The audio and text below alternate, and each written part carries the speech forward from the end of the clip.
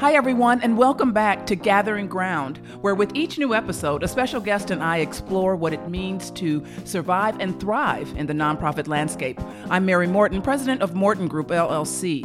Morton Group is a national consulting firm that operates in Chicago and works with clients from coast to coast and everywhere in between. Our work is in primary areas of organizational development, research, executive placements, diversity, racial equity, and inclusion. Before we get started with our interview today, I want to tell you all about some exciting developments for Gathering Ground. We can now be found on iTunes. Just search Gathering Ground in the iTunes store to find us. Be sure to rate and subscribe to get a notification when there's a new episode. Gathering Ground is now being hosted through our friends at Studio C, a site that's run by Andy Miles out of Transistor in Andersonville in Chicago. You can still find us at gatheringgroundpodcast.com, and you can be redirected to Studio C website where you can listen to all of our episodes and link to all of the various places you can find us. Today, we are very, very excited to welcome to Gathering Ground the CEO of Ms. Foundation for Women, Teresa Younger. Teresa is a thought leader, a strategist, an advocate, an activist.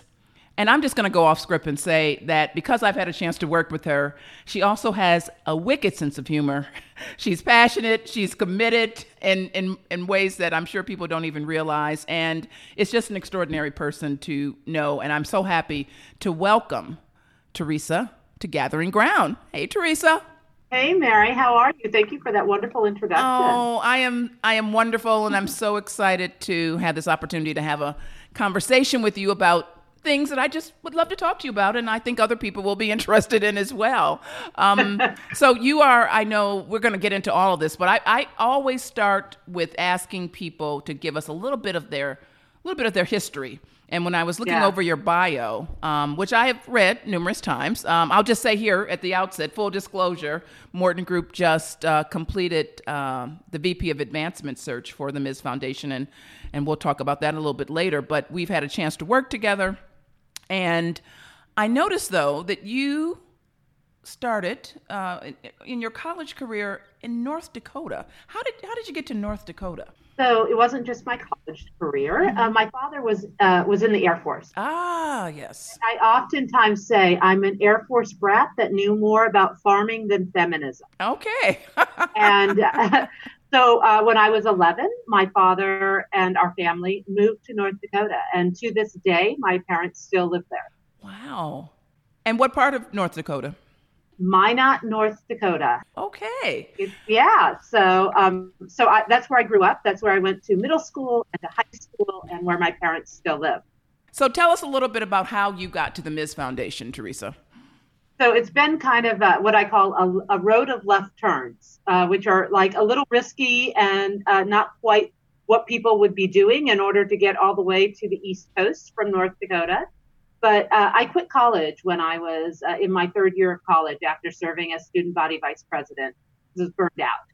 And I moved to Connecticut, in which case I was a nanny for 2 years for a family and realized that I really have great love for children and was able to volunteer at an inner city youth center and really appreciated an experience that children were having that I was not familiar with. And because I grew up in a very rural area in many ways. And so I went to Connecticut and I nannied for 2 years. And when I finished nannying, I decided to go back to school and get my degree. So I left college and went back to the University of North Dakota, got a degree, came back to the East Coast and started a children's residential camp, which is still running today. It's called Project Maury. At the time, it was called Maury's Camp, to address summer learning loss for children living in urban environments. And that program ran for 5 years and then ended up going to ACLU and became the CEO of the ACLU of Connecticut. And that literally was based on an ad in the newspaper. Ended up in Connecticut the first time based on a sign in the library. So, sometimes it's really obvious where you should go. So I answered the ad in the newspaper, ended up getting hired as a non-attorney to the ACLU of Connecticut at the time so that I could do juvenile justice and reproductive rights work. And then 9/11 happened, and I had a reintroduction to what it was like to run an ACLU, to understand our constitutional rights, to be part of what it meant to build movement and share narrative within a predominantly white community, which was Connecticut, with the AAPI community, Asian American Islander community. And then was loving that, was recruited to the national ACLU office in New York City and helped start offices all over the state and all over the country.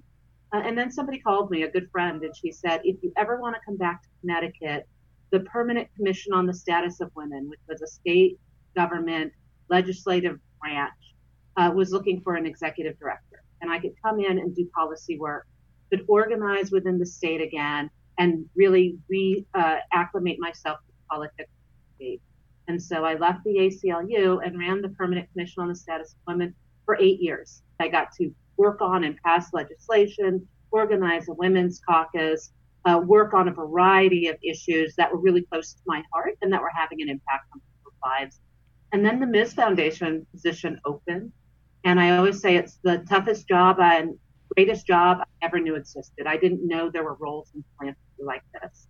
And so 5 years ago, they offered, I said yes, and I came into this experience to be the second Black CEO of the Ms. Foundation in its 45 years of history, and the first Black CEO in 35 years. So I was really coming into a space that had not seen a Black woman as the CEO at a time when the organization was going through some challenge, to step in and really start moving the direction of the organization and rebuild. Well, thanks so much, Teresa, for that overview. It seems as though everything you were doing was really preparing you to come to the Ms. Foundation in many ways. It was. One of the things I didn't mention was that I actually grew up a Girl Scout. Oh, well, say no more. Yeah, I bleed green right down to the core. I served as a council chair and have served on the national board. So part of the core of who I am, I honestly believe, was somebody who believed in fairness and making the world a better place. And so given that as as the basic values for where I started, it makes sense that I am doing work around social justice and gender equity at the intersection of race and gender on a national level. It makes complete sense. I regret to say that I didn't get past the brownie stage, but I have some other traits. That's a whole nother story. We'll get into that later. Exactly. Well, that's wonderful. That really gives, I think, our listeners a context for the work that you're doing now. Now, at the Ms. Foundation, an organization that I certainly have been familiar with for many, many years, I spent about 10 years working in women's philanthropy specifically, and with the Women's Funding Network, which is the International Association of Women's Funds. And I know you're just coming back from their conference, which we'll talk about.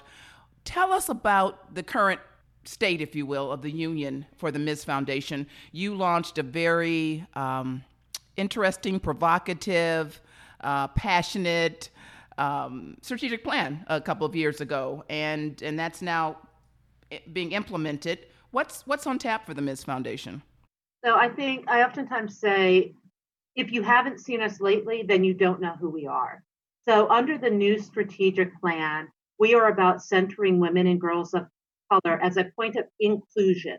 And so that really is a repositioning of how we look at the work that we're doing. And we're building on the legacy of the foundation, which is to make grants to grassroots organizations throughout the country.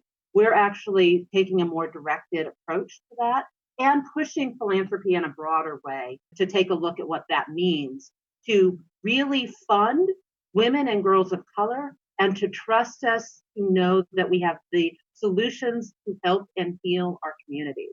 And so we've stepped forward in really aggressively stepping up on that. So we're doing the things that we should do in the strategic plan. We are clear about where we want to go. We've identified the middle of the country and the South as a place where we want to emphasize lifting up women and girls of color and the U.S. territories in those areas.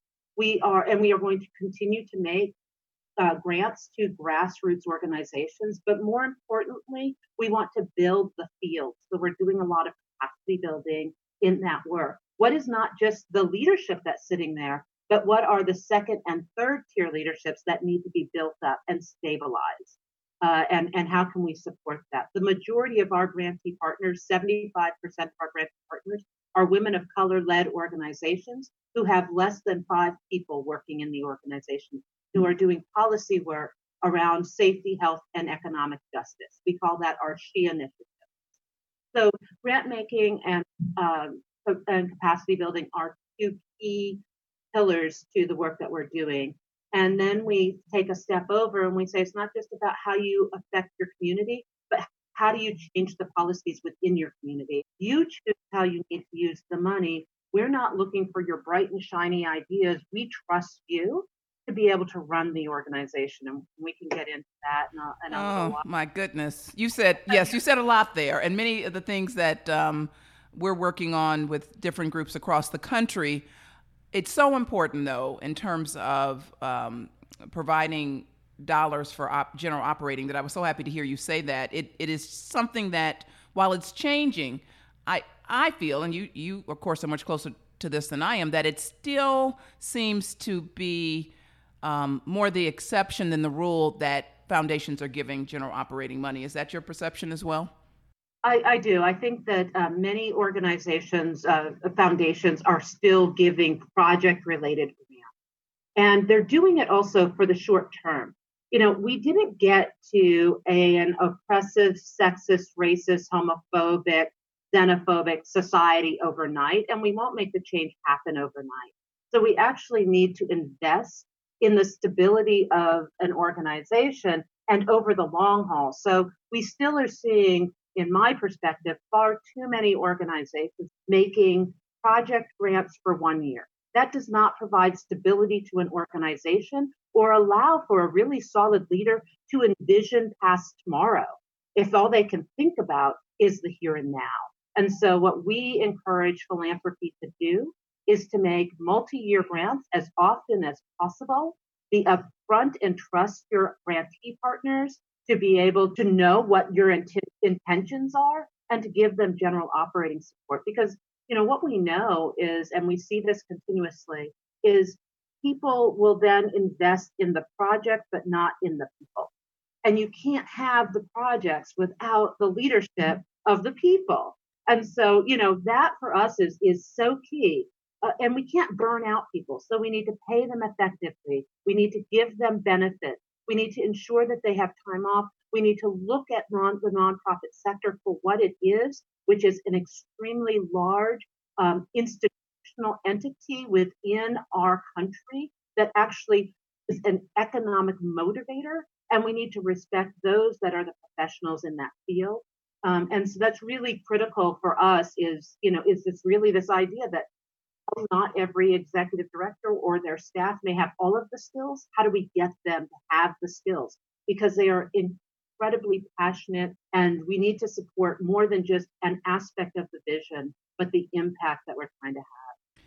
Well, that is a breath of fresh air, I'll just say. And I hope that message is being communicated at places like the Council on Foundations, which I have to say, the first time I went to the Council on Foundations after walking out of a Women's Funding Network conference, I thought, did I take a wrong turn? What happened? Because it was such a marked difference, right? Coming out of Women's Funding Network and all kinds of women, different races, backgrounds, and walking into just a sea of white faces and pretty much a sea of white male faces. And understanding. And the numbers are not much better. We actually at the Ms. Foundation, because we have decided we want to align where we can have the greatest level of impact, have realigned our affinity group so that we are aligned with those groups that actually need a gender analysis. So if it's a group like the Native Americans in Philanthropy or Hispanics in Philanthropy, or the Association of Black Foundation Executives,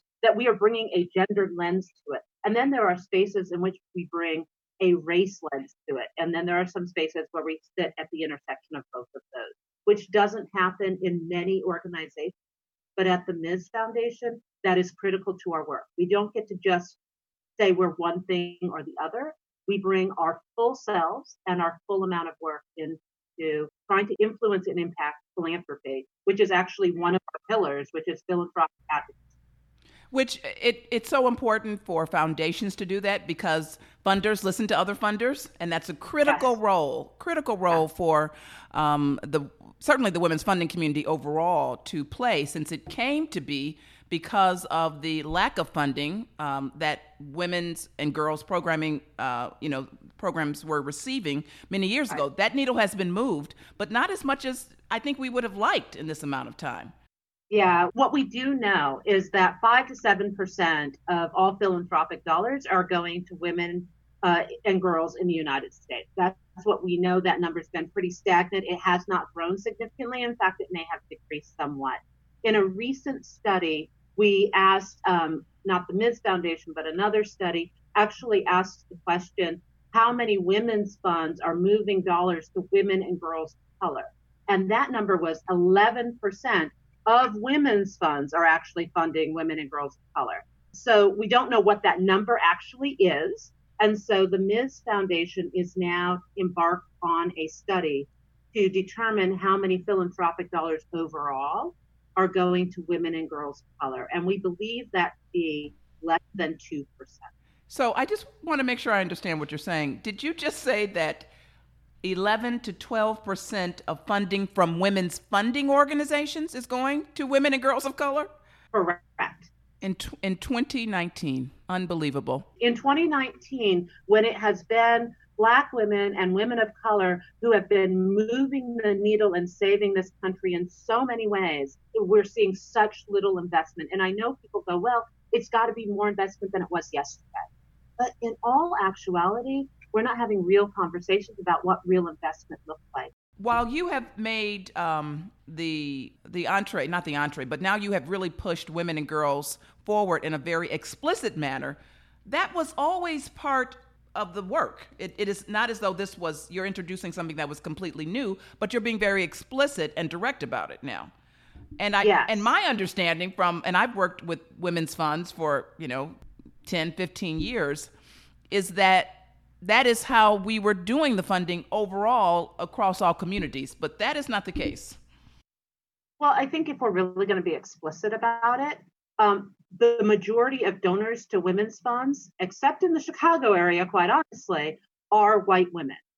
Quite honestly, I mean, let's be brutally honest. They are uncomfortable with being explicit about moving their dollars to women and girls of color, so let's just move them to girls. And we find this in so many circumstances. We're going to move money to youth, and then we're going to do My Brother's Keeper, and then most of those dollars are going to men of color, boys of color. We're not looking at real creative solution changes. And so when you ask the specific question, where are your funding dollars going? Then we are seeing in the latest report, literally this report was just put out, that it was 11% who actually said our dollars are going to women and girls of color. And in all actuality, we make assumptions about women's funds throughout this country. And what I would say is not all women's funds are moving money for women and girls in this country. And and to be explicit, they will say things like, well, we need to have an impact on our community. We don't have the statistical data that tells us that we should do it. Those groups are not set up in a nonprofit that allows us to give them money. And one of the things that we're doing at the Ms. Foundation, and we're encouraging foundations to do, is to stop letting the structure be the dictator for your dollars and really look at what the rules are and figure out how you can support organizations and women and girls of color in ways that they need it directly.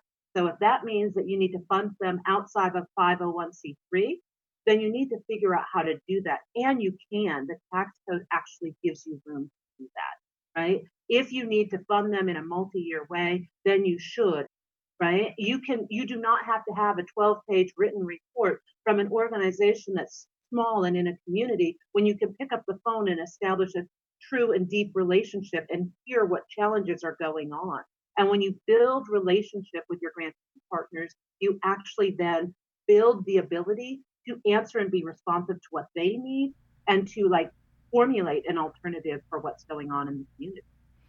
Teresa, I'm curious, how often do you have a chance to make the case, if you will, with the kind of information that you just shared with all of us? How often are you either called upon, or is there an opening, an entree, if you will, to make sure people understand that this is really what's happening? I mean, I think there's another layer of the idea, as you know, that I think continues to exist in terms of who's actually giving money. And again, it's not completely untrue, but certainly here in Chicago, we know it has changed in terms of donors to an organization like the Ms. Foundation or the Chicago Foundation for Women here in Chicago are the stereotypical ladies who lunch, right? And I put that in quotes.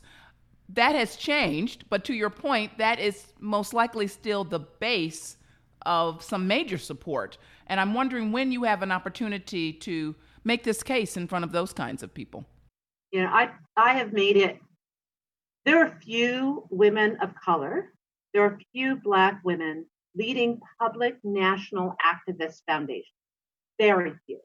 And so I have taken it upon myself to make that something that I do as often as possible. I spend about 70% of my time on the road, giving speeches, raising dollars for the foundation. And so the data is really important. And I oftentimes say I have to speak my own truth, which is what I know, right? And what I know is I was raised in North Dakota in a predominantly white community who saw a conversation around what made them feel better. But people see women of color as risque, right? We don't know who they are, or we don't trust what they're doing, or we don't know what they're doing. And I like to call that out. I like to, really, what is it that we're willing to do and that we're saying? And it means that trust actually has to be established. So I try as often as possible. I speak probably 4 to 5 times a month throughout this country in various different places. So from Utah to Idaho to Chicago to Florida to California, I am out talking with groups. Sometimes they're small because it's around consciousness raising and having them really challenge themselves. And sometimes it's large and really kind of challenging how we think about it. So I oftentimes say that language is critical to the conversation. That's why I say when we talk about centering women and girls of color at the Ms. Foundation, it is a point of inclusion, not exclusion, because women and girls of color have not been included. Oftentimes when we close our eyes and think about who women are in this country, they are not envisioning I, as a Black and Indigenous woman, holding space. They actually aren't. The majority of people are thinking of a white woman with blonde hair and blue eyes, or brown hair and brown eyes, but they are not visualizing a brown skin tone. And I think that's such an important point, that it's really a point of inclusion. It is the same context, if you will, for Black Lives Matter. It is about calling it out and identifying it, not because it means we don't care about anyone else, or we don't care about the police, or we don't care about any other group of people, but we have to call it out because we are so often excluded. And so if we don't call it out, that will continue. And so I think that's a really good point. And you talk about talking all over the country, speaking to groups all over the country. I want to make sure our listeners know, for those of you in Chicago, Teresa will be here in Chicago. She will be hosted by the Chicago African Americans in Philanthropy, which is an organization really dedicated to expanding and encouraging African American philanthropy in our communities. And she will be here on October 17th at the Chase Auditorium in downtown Chicago. You can go to caip.org for information. This is a talk you will not want to miss, and I certainly will be there as well. So as we continue on, Teresa, let's talk a little bit about how you see the evolution of women's funds as they relate to more, I would say, generic or general community foundations, and just the distinction, because there are many times, depending on the group, that I'll use the term women's funds, and at other times it's really important for me to say a community foundation or public foundation, because people still they're not quite sure what a women's fund is, or maybe they've never even heard of one. The one that most groups have heard of is the Ms. Foundation. Yeah, I hope so. No, I mean, Yeah. what I found when I started at the foundation were there were many people who did not know who the Ms. Foundation was. And, many activists did, but many people didn't. And the idea of creating a foundation specifically and intentionally for and by women as a point of centering a conversation and strategically moving dollars into community is what we were trying to do. Because people give money to people they know. And so it was at the time the Ms. Foundation was started back in 1973. It was men who had money because they could have jobs and they could have savings accounts and they could buy houses, right? Women were not seen in those spaces. So as consciousness raising started across the country, Gloria Steinem and Marlo Thomas and Letty Pogren and Pat Carline, you know, really said like we should be determining what happens with dollars. Women had been so uncomfortable for so long with dollars and money. It was really this abstract piece. Like they had started, we are the sister organization of Ms. Magazine, and we are not affiliated anymore. But I always say we were sisters raised by the same mothers in different houses. So this magazine is about amplifying and giving women a platform to tell story and to share narrative. And the Ms. Foundation is about lifting that up, driving dollars, informing the field, and having impact and measuring impact at the end of the day. So the idea that you would actually look at what capitalism is presenting and challenge it for how you add a feminist lens to it. How do women think differently than men? How might we move dollars differently than men are? And how do we want to do that? How do we give a safe spot for women to come together and make decisions about those things? To challenge each other's thinking without being shut down. And so, that's what women's funds are about. They're educational tools for women to come together, to share experience and narrative, to make determinations about where their money could or should go, and to create learning variables for that. And what we have seen over 45 years now since the Ms. Foundation began, so there are now over 100 and I think there are over 204 women's foundations internationally and within the United States. And we are about educating each other and challenging philanthropy even broader. So you recently, I think in the last several days, returned from the annual conference for the Women's Yes. Funding Network. I believe it was in San Francisco, was it? Yes, it was. Yes, it And was. I think the Leadership for a Changing World was the title for this year. What kinds of things did you learn or note about this year's conference that may have been different than conferences in the past? So a couple of things that I noticed. One, I think the diversity was higher than I've ever seen it. In terms of also executive leadership within women's foundations throughout the country. In places that I didn't anticipate, like Arizona, right? Potential leadership changes in Minnesota. So, those were some really key things that I think were excellent. We also had some really solid speakers that talked about how do we build a more inclusive environment, including men in the conversation. When we look at gender equity, what does that look like? And what have we as a society more broadly, how have we instituted masculinity and toxic masculinity in the assumptions that we make as a society. The last bit that I found really most interesting was a panel discussion that I was involved in, and some of what we heard was around how are we funding girls of color? How do we do that? How do we give away control and trust that the next generation of young people actually have so that they actually have some room to grow and challenge and determine what the world might look like for them and how we might want to support their leadership as they move forward. Excellent. I've missed going, and it makes me really want to reconnect because many of the I feel like I grew up in the women's funding community, and when I was in New York in May, when I was attending the Gloria Awards, which is a really fun time. I just want to tell folks, if you're in New York, or make it a destination, as I did, the Gloria Awards, which usually happens the first week of May, I believe. Yeah, it's May 6th. Okay.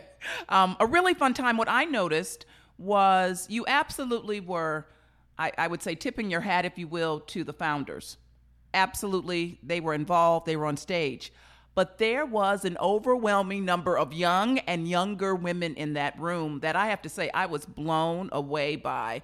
And that doesn't happen overnight, and you really have to work at it. So, how have you really started to fill the pipeline with younger women and younger women of color in particular? Yeah. You know, I'm glad that you were there. I'm glad you were there to share in it. It's really an amazing experience. The Gloria Awards. They're super fun, and we have an after party where everybody goes dancing, and we do get to celebrate the past, and we get to lean into the future. And I think one of the things that I did when I started at the foundation was did a listening tour, and I traveled 56,000 miles across the United States and asked the question, do you consider yourself a feminist? And do you know the Ms. Foundation? And in every group that I sat with, and sometimes they were groups of 6, 8 people, and sometimes they were groups of 20, but they were never bigger than 20 people. And we got to engage in conversation about one, what did they think feminism was? And what did they think it wasn't? And how did they see themselves in this movement building as an activist foundation? And that in and of itself, we heard from people that said things like, I don't believe in women's issues. And so I thought to myself, wait, what are we talking about when we say that? So we tested it. And so I no longer talk to women's issues. I talk about the issues that affect the lives of women and their community. Because when we talk about women's issues, people instantly thought we were talking about abortion, childcare, or pay equity.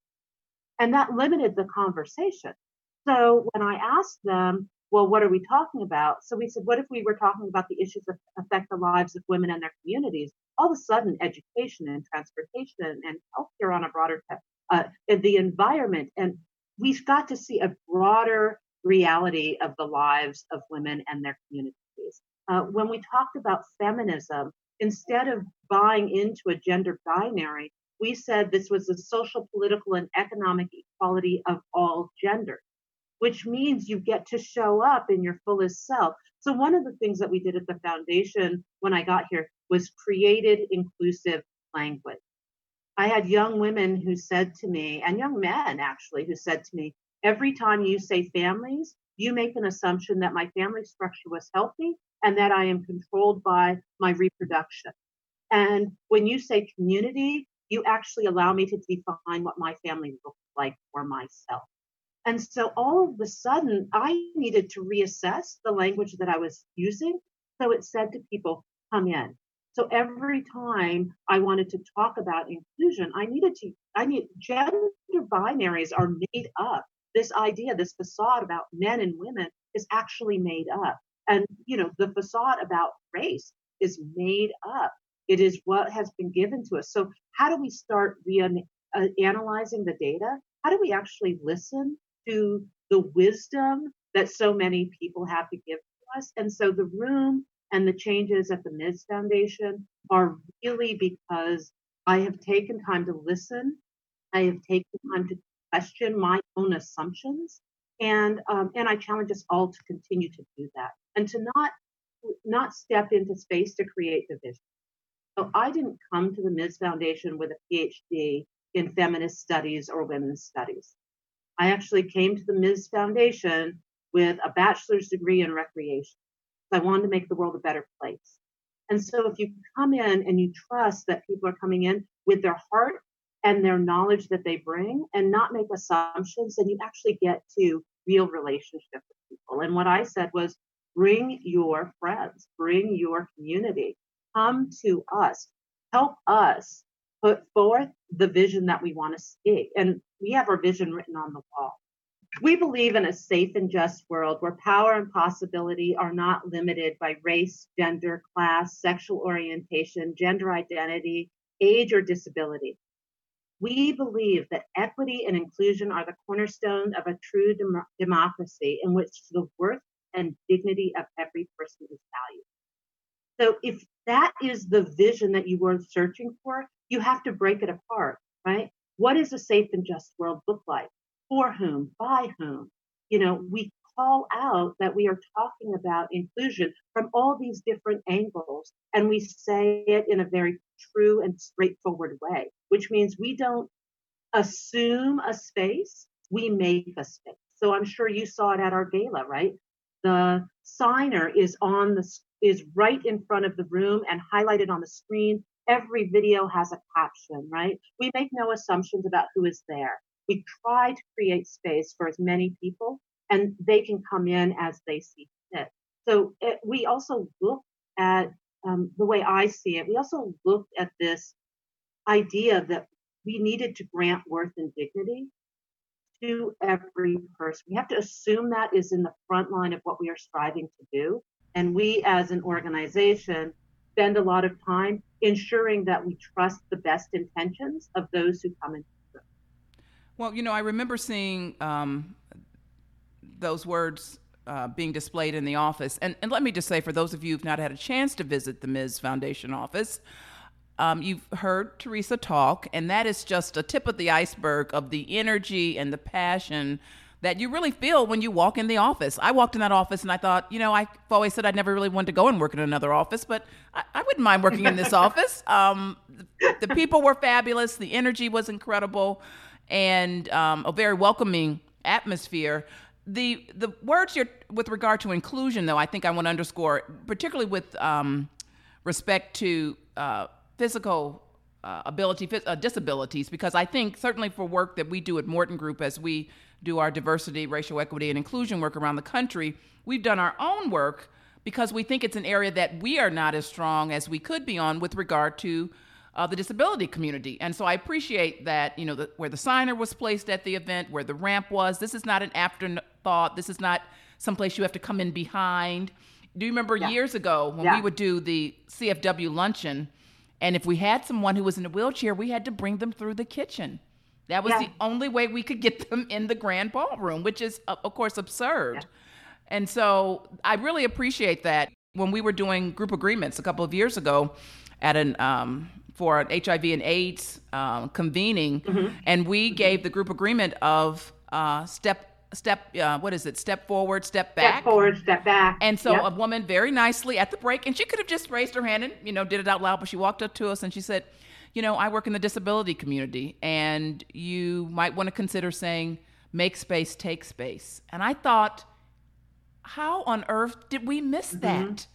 How on earth did we miss that? And it happens a lot. And so all the time. It's certainly, it's such a privilege to do this kind of work, because you are, in many cases, checking yourself on a regular basis. And when we go into a workshop, we always tell folks that, we're on this journey with you. It's just that we get to do it and to be in this in many more ways than you do. But we all have to continuously learn, continuously check ourselves. No, I mean, yes, thank you for saying that, because I think one of the spaces you have to be open in is that language is changing every day.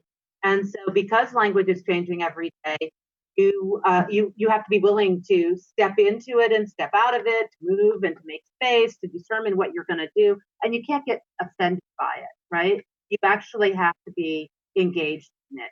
But I always say, at least give us a chance to reassess where we are coming from. But we at the foundation believe that language is everything.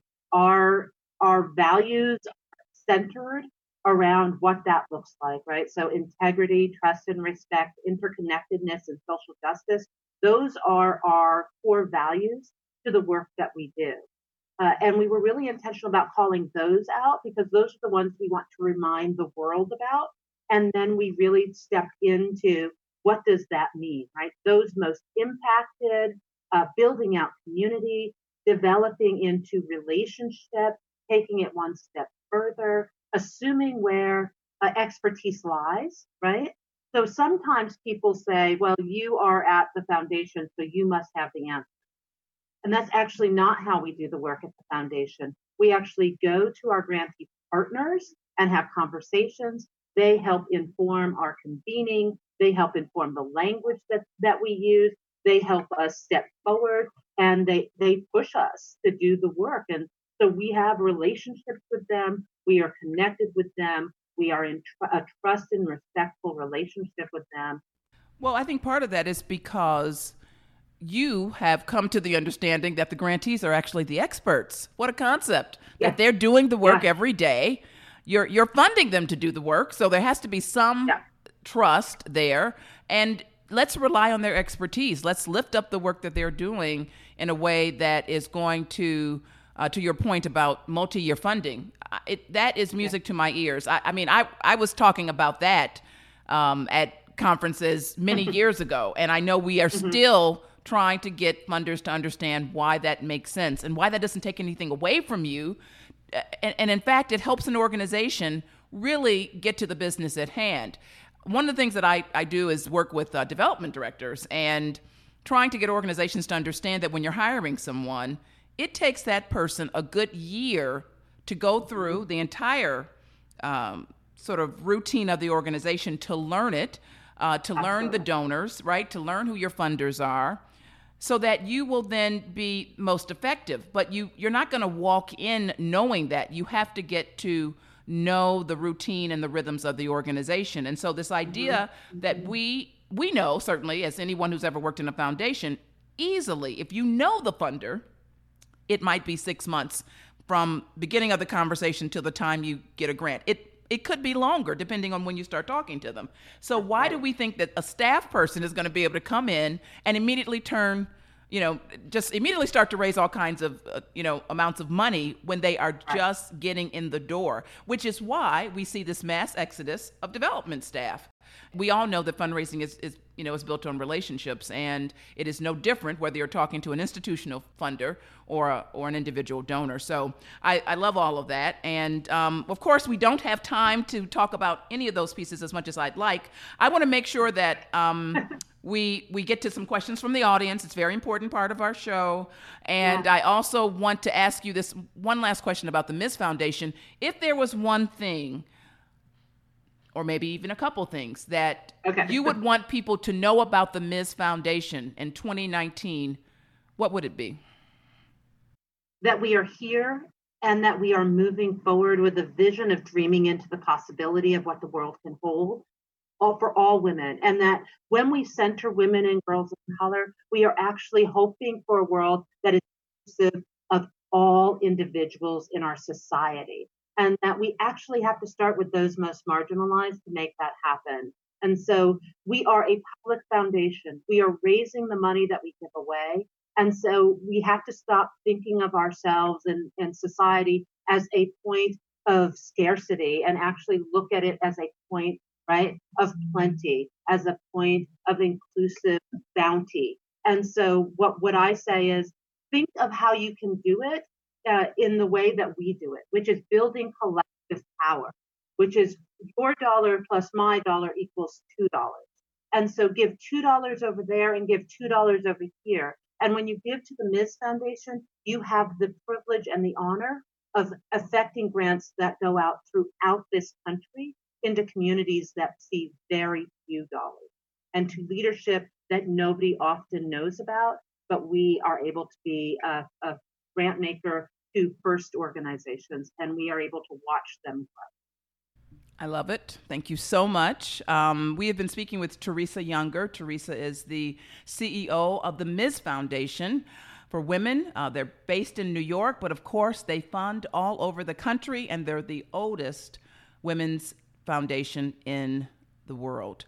And we're going to take a brief break, and we're going to come back with one of our favorite pieces of our program, questions from the audience. We'll be right back. This is Mary Morton, and you're listening to Gathering Ground.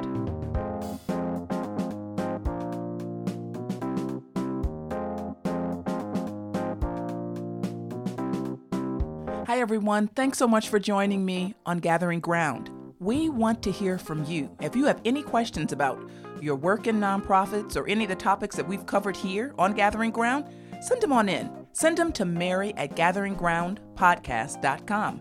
That's Mary@gatheringgroundpodcast, all one word, .com. We look forward to hearing from you.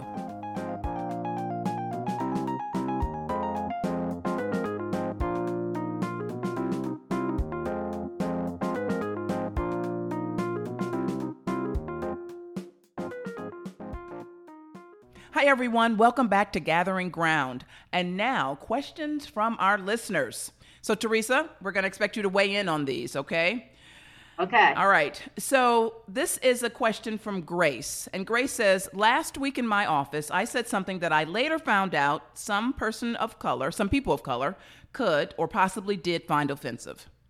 I don't think it's something that requires a whole mediated conversation.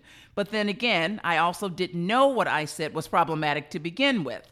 I want to make amends, but fear that it might be too late. What should I do? Oh, wow.